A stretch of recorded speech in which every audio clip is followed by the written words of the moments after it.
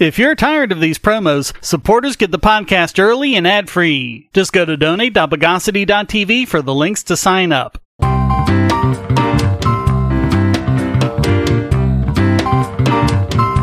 Welcome to the Bogosity Podcast for the week of October 25th, 2020, the podcast that makes calamity of so long life.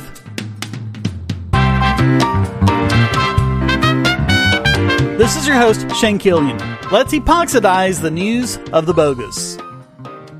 So once again, we have a story about the fears of COVID-19 being completely overblown. People have been hitting the panic button about ending the lockdown and sending children back to school, saying it would start the whole epidemic up again. And let's be honest, you can see their point. Schools, especially elementary schools, are basically germ warfare camps that would otherwise have been banned by the Geneva Convention.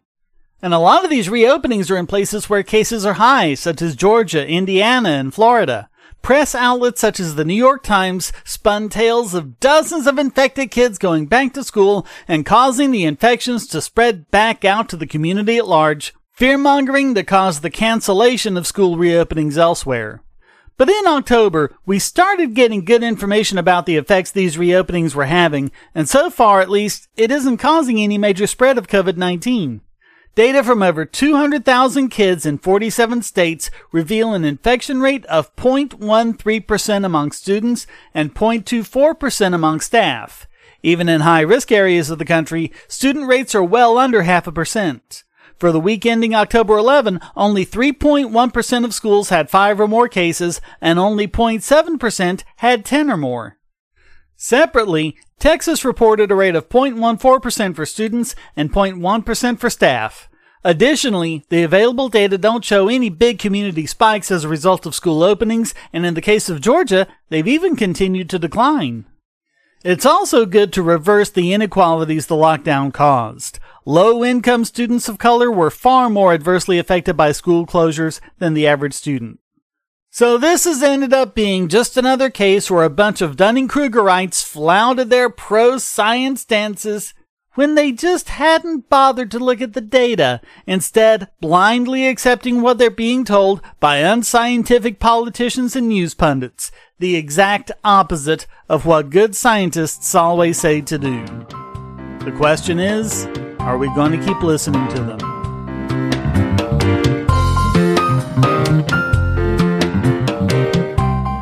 If you're looking for ways to support this channel, but you don't have any spare cash and you can't stand advertisements, you can do so by generating your own cryptocurrency. Use the links at the bottom of the description to listen to the podcast and all of my videos on bittube.tv or lbry.tv to get cryptocurrency for the creator and yourself. Or if you listen to the podcast at the podcast page, you'll also generate crypto. You can also go to airtime.bogosity.tv to get the airtime extension and generate crypto for yourself and the creators on the web anywhere you go, including my YouTube channel. Get 5 tubes free just for installing the extension and signing up, and then simply browse the web as normal. Easily monetize your favorite creators and yourself with cryptocurrency without advertising on bittube.tv or lbry.tv or with the airtime extension at airtime.bogosity.tv.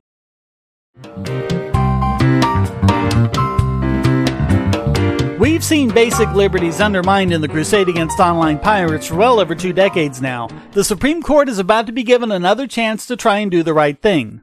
The Russian owner of 2 YouTube ripping sites has petitioned the U.S. Supreme Court to take up his case to avoid a dangerous legal precedent over jurisdiction. The owner, Tofig Kurbanov, was taken to court by a group of music companies who accused him of facilitating mass copyright infringement. In other words, his site let people save YouTube videos to their hard drives. And we've seen this sort of thing before where Canada or Europe passes a bunch of laws that they demand that everyone else in the world follow just because they have websites accessible in those countries over the internet. The music companies didn't get the quick win they were hoping for. In fact, even before the copyright issues were even brought up, the case was dismissed because they were trying to sue a Russian in the United States. Since the Russian didn't purposefully target or interact with US users, they were suing in the wrong jurisdiction. So the music companies appealed to federal court where, as we've seen so often in the past, they have the fix in. The appeals court basically found that they did conduct business in the U.S. because their websites were accessible from the U.S. just as they were from anywhere else in the world, just like pretty much all websites.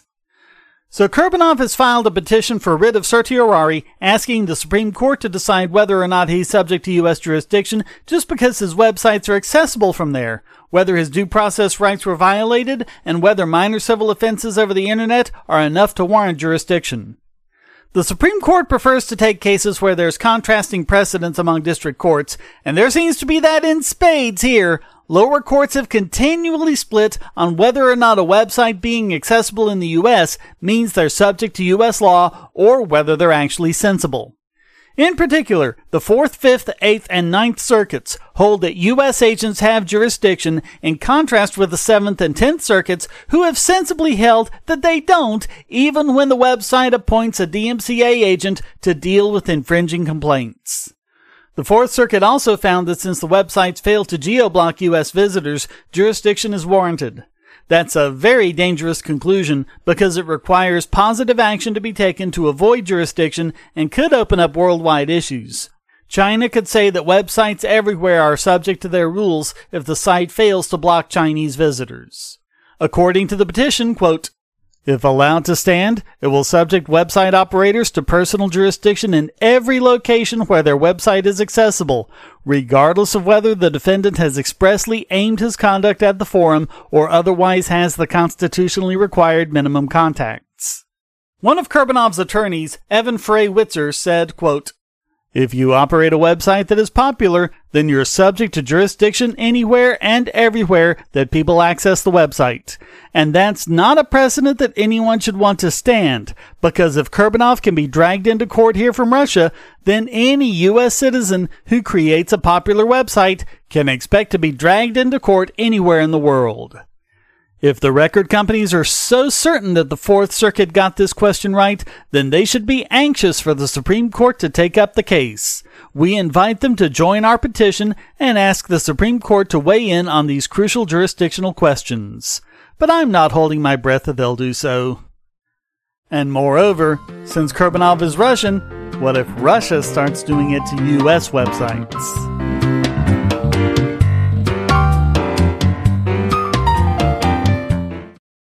If you're on the Wi-Fi in a coffee shop or hotel, anyone on that network can get your traffic. Do you really trust all of those strangers? For that matter, do you really trust your ISP? A VPN can protect you from prying eyes, disguise your location, and even foil government censors. It's essential in this day and age, so go to vpn.bogosity.tv and you'll be taken to BoxPN. Starting at just $2.99 a month, you can get unlimited high-speed connections to VPN servers all over the world, and they don't log connections, so your privacy is assured. Traveling abroad, just VPN home, and don't worry about what those other governments are doing. Back at home, stop your ISP from traffic shaping and messing with the quality internet access you're paying good money for. You can connect from multiple machines at once, including your smartphone or tablet, and it supports all the secure standards, including OpenVPN and SSTP.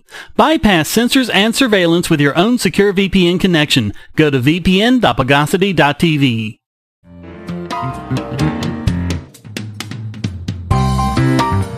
Oh, God, I'm really getting tired of having to continually cover this, but the U.S. Department of Justice is once again trying to break encryption in the wake of increased end-to-end encryption as a result of people communicating remotely more often during the COVID-19 pandemic. They've put out a press release co-signed by governments of the UK, Australia, New Zealand, Canada, India, and Japan, saying that end-to-end encryption is a threat to public safety. Reasons given are, think of the children, and we can't just do nothing. After starting off by claiming they support strong encryption, they went on in their entire press release to completely undermine that claim by insisting that encryption be weakened so they can intrude on it when they need to. I'll reiterate what Bruce Schneier wrote in his Applied Cryptography textbook. There are two kinds of cryptography in this world. Cryptography that will stop your kid sister from reading your files, and cryptography that will stop major governments from reading your files. So, as we've pointed out on this podcast over and over again, anything government does to allow them to read your data automatically puts our encryption into the kid sister category. The whole press release reads like George Orwell's worst nightmare. Allowing government to spy on our encrypted communications is embedding the safety of the public in system designs. Weakening encryption is safeguarding the vulnerable. And end-to-end encryption is creating severe risks to public safety. A company implementing end-to-end encryption is severely undermining a company's own ability to identify and respond to violations of their terms of service. Hey, sunshine, why don't you let them worry about their own terms of service? And they claim it stops the law from accessing content where there is lawful authority to do so. They fail to state that what they want allows them to access content even when there isn't lawful authority to do so. Now, they don't want to weaken encryption and put in backdoors. They just want tech companies to, quote, include mechanisms in the design of their encrypted products and services whereby governments, acting with appropriate legal authority, can gain access to data in a readable and usable format. Oh, wait a minute! That is weakening encryption and putting in backdoors! They say, quote, measures to increase privacy, including end-to-end encryption, should not come at the expense of children's safety. But what do they think will happen when weak encryption allows bad actors to access communications involving children? A kid takes a bath while playing on their waterproof smartphone. You do not want some scumbag hacking in and accessing the camera. And that's just one of a whole raft of hypothetical cases we'll face with the Internet of Insecure Things.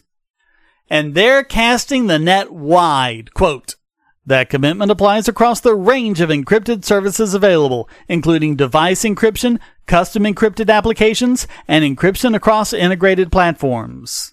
So they're calling for a world where criminals can trivially hijack financial transactions, hostile nation states can eavesdrop on our people, and our businesses are vulnerable to corporate espionage. Without strong encryption, all of the technology we've come to rely on, including e-commerce and teleconferencing, would be life-alteringly dangerous. Making it so government can catch criminals makes it so anyone can prey on everyone. By the way, the crooks and criminals would still be able to employ end-to-end encryption in everything they use since, being crooks and criminals, they won't have any qualms about using illegal software which government has no way of stopping. The source code is out there, and it's never going away, so this will only affect the law-abiding. But they claim, quote, we challenge the assertion that public safety cannot be protected without compromising privacy or cybersecurity. Well, you can challenge 2 plus 2 being 4 all you want. It's still true. Encryption is math. You can't make it work differently just by wishing.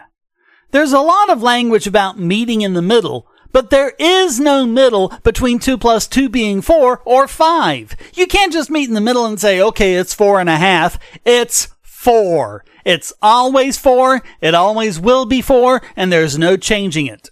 If you understand that, you understand that what they're asking for is at best impossible, at worst the most dangerous online threat we've ever faced. Oh, but government knows best, quote, we strongly believe that approaches protecting each of these important values are possible and strive to work with industry to collaborate on mutually agreeable solutions. Yeah, we just need to get the nerds to nerd harder.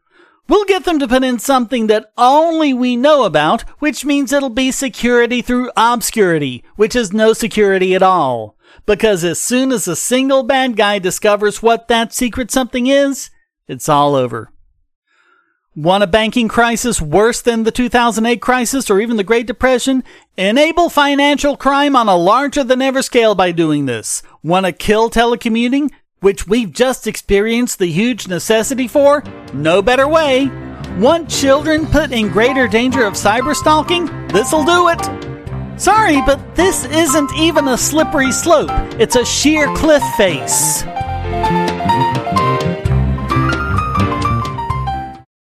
We live in a world where light bulbs connect to the internet, and recent attacks on them prove that your online security is under threat like never before. Not only your websites, but the internet-enabled devices you buy. And the biggest problem is weak passwords. That's why you need LastPass. LastPass allows you to randomly generate strong, unique passwords on the web and on your internet-enabled devices, all protected by one master password. LastPass sets up in minutes and gives you secure automatic logins throughout the web, synchronizing across all your browsers, all your computers, and even your mobile devices, at home, at work, or on the road. It even securely stores sensitive form data, including credit card numbers, backup sensitive documents, software licenses, Wi-Fi logins, and more. And with LastPass Premium, you can get these benefits on other applications, manage passwords for your entire family, and also get priority customer support. Sign up at password.bogosity.tv for a free month of LastPass Premium. Log in securely everywhere using the last password you'll ever have to remember. Go to password.bogosity.tv and get LastPass now.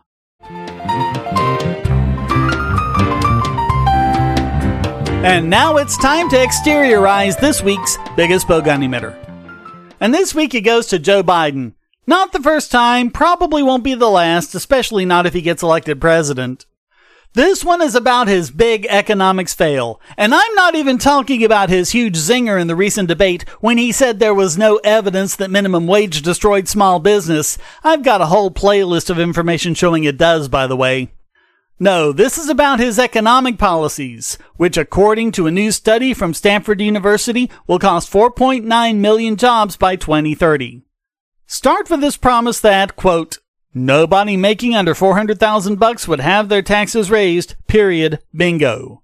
Of course, he is promising to repeal Trump's tax cuts, which did cut taxes on people making less than $400,000, so that's a lie already, but let's assume otherwise.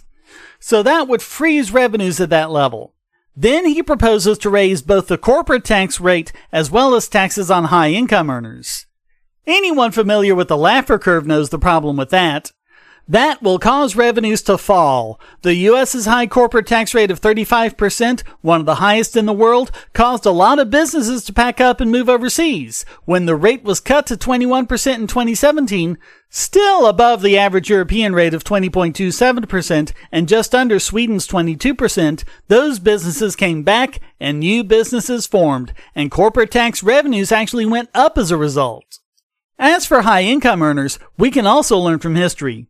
Back when the top marginal tax rate was 70% in the 60s and 70s, even after dropping from 91% during the 50s, basically nobody made enough to pay that. Executives, instead of taking high salaries, lived in corporate apartments, drove corporate cars, or more likely were driven by a chauffeur, and flew places in corporate jets. Those and many more benefits were given in the place of higher incomes, keeping them out of the higher tax brackets. When those were dropped in the 80s, that pretty much stopped happening. People would rather live in a place of their choosing, probably much cheaper, and pocket the rest. They'd rather drive a Honda or whatever and save the rest of the money. They'd rather buy a plane ticket and have the rest as their income. So getting all of that as income made it money they could spend on other things as they liked or could save for their children or for retirement. Which means that the tax rate dropping caused revenues to increase. Biden's plan will eliminate that increase. Which means he'll have less money for government as it exists today, much less for the government he wants, which includes subsidies for so-called renewable energy and his big healthcare insurance cronyism, forcing people to buy expensive, high-quality insurance and keeping up Obama's policy of basically banning low-cost policies. Using CBO projections as the baseline, the researchers estimate that over the next decade, this would cause the loss of 4.9 million jobs and a $2.6 trillion increase in GDP. In 2030, median household income would be $6,500 less than it otherwise would. Full-time equivalent employment per person would be reduced by 3%, according to the researchers. The capital stock per person by 15%, real GDP per capita by over 8%, and real consumption per household by 7%. They wrote, The projections are conservative in terms of the sensitivity of wages and average productivity to the after-tax share of capital income, our treatment of business and labor regulation as redistributive versus resource using, and the ambitions of Biden's agendas for health insurance, energy, and climate. So in all probability, a full implementation of Biden's proposal would be worse than what they project. So all of that gives Joe Biden yet another biggest bogon emitter.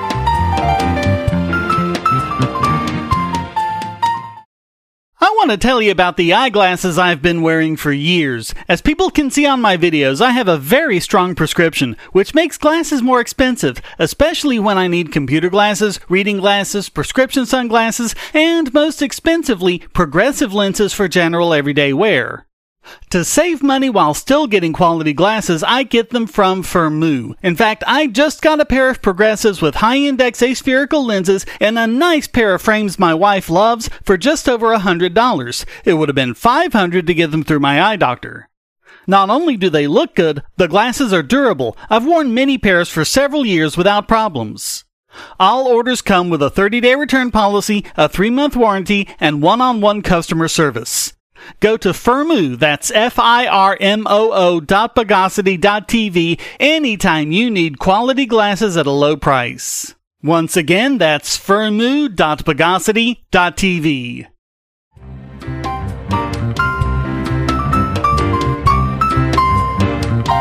And now let's signify this week's Idiot Extraordinaire. And it's actually the first one, believe it or not, for the Department of Homeland Security, although they did take biggest bogon emitter twice before. But this time, we have their completely stupid list of words to look out for, which means the person sending the communication, the email or whatever, might be a terrorist. The DHS has been forced to release under FOIA a list of keywords and phrases it uses, and has at least as far back as 2011 to monitor social networking and online media for signs of terrorists or other threats against the U.S. It makes sense that they look for words like attack, Al-Qaeda, and dirty bomb, but they also look for words like pork, team, cloud, and Mexico. The FOIA request was made following a House hearing over other documents which revealed government monitoring social media for comments that reflect adversely on the government. This podcast is so screwed. The FOIA request was filed by the Electronic Privacy Information Center, who, of course, had to sue to ultimately get it. So what alerts them? Well, don't let anyone know about a power outage or even a brownout. Being in a crash or even just out of gas can also be a problem. Snow, hail, ice, blizzard, and sleet can get you flagged, especially if you text someone to let you know that you're stranded or stuck. And this podcast is really, seriously, and totally screwed, since words include cybersecurity, illegal immigrants, telecommunications, nuclear power, DDoS, law enforcement, vaccine, worm, World Health Organization, and social media. I mean, I figured we'd be on their list just for more sophisticated reasons. In fact, we just made it again because on the list is Homeland Security itself. And who knows what happens if they do speech to text and detect me reading off all these words. There's no way this policy avoids grabbing unimaginable amounts of speech protected by the First Amendment and completely irrelevant to what the DHS claims their mission to be. The agency even admitted to Huffington Post that the language was vague and needed to be updated. But it's also nice to know that terrorists can completely slip under their radars by talking like Russian spies in Cold War-era movies. So, DHS, if you're listening, just know that, although these words aren't on your list somehow, you're still well deserving of being named this week's Idiot Extraordinaire.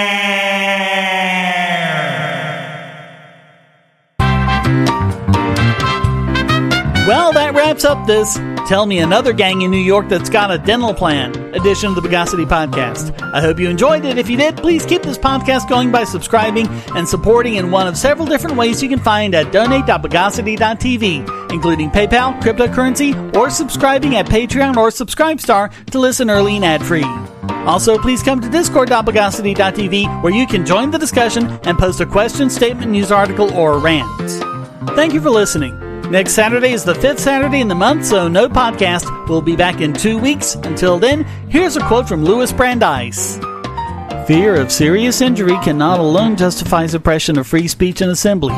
Men feared witches and burnt women. It is the function of speech to free men from the bondage of irrational fears. The Bogosity Podcast is licensed under Creative Commons Attribution Non-Commercial No Derivatives 4.0 International License.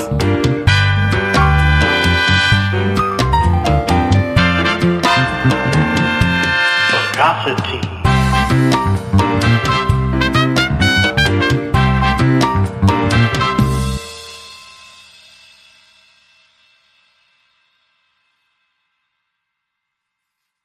Do you have children, or nieces or nephews? Are you homeschooling, or just want to counter some of the socialist indoctrination most children get in school? If so, go to bogosity.tv/TuttleTwins, and you'll be taken to a website where you can get some great books for elementary-age children. The Tuttle Twins books are books about liberty and free market economics that include children's versions of Bastiat's The Law, Leonard Read's I, Pencil, and Hayek's The Road to Serfdom, as well as books about the Federal Reserve and how regulations protect business cronies. They'll learn about the harm caused by eminent domain, or regulations passed in the name of safety, and fundamental concepts of liberty. And as you can see from the sample pages on the website, they're all easy to read and nicely illustrated. They're just $9.99 a piece, or get a special discount as well as free bonuses when you purchase all 5. You can even buy in bulk to donate to schools and local libraries. So get the Tuttle Twins books at bogosity.tv/TuttleTwins.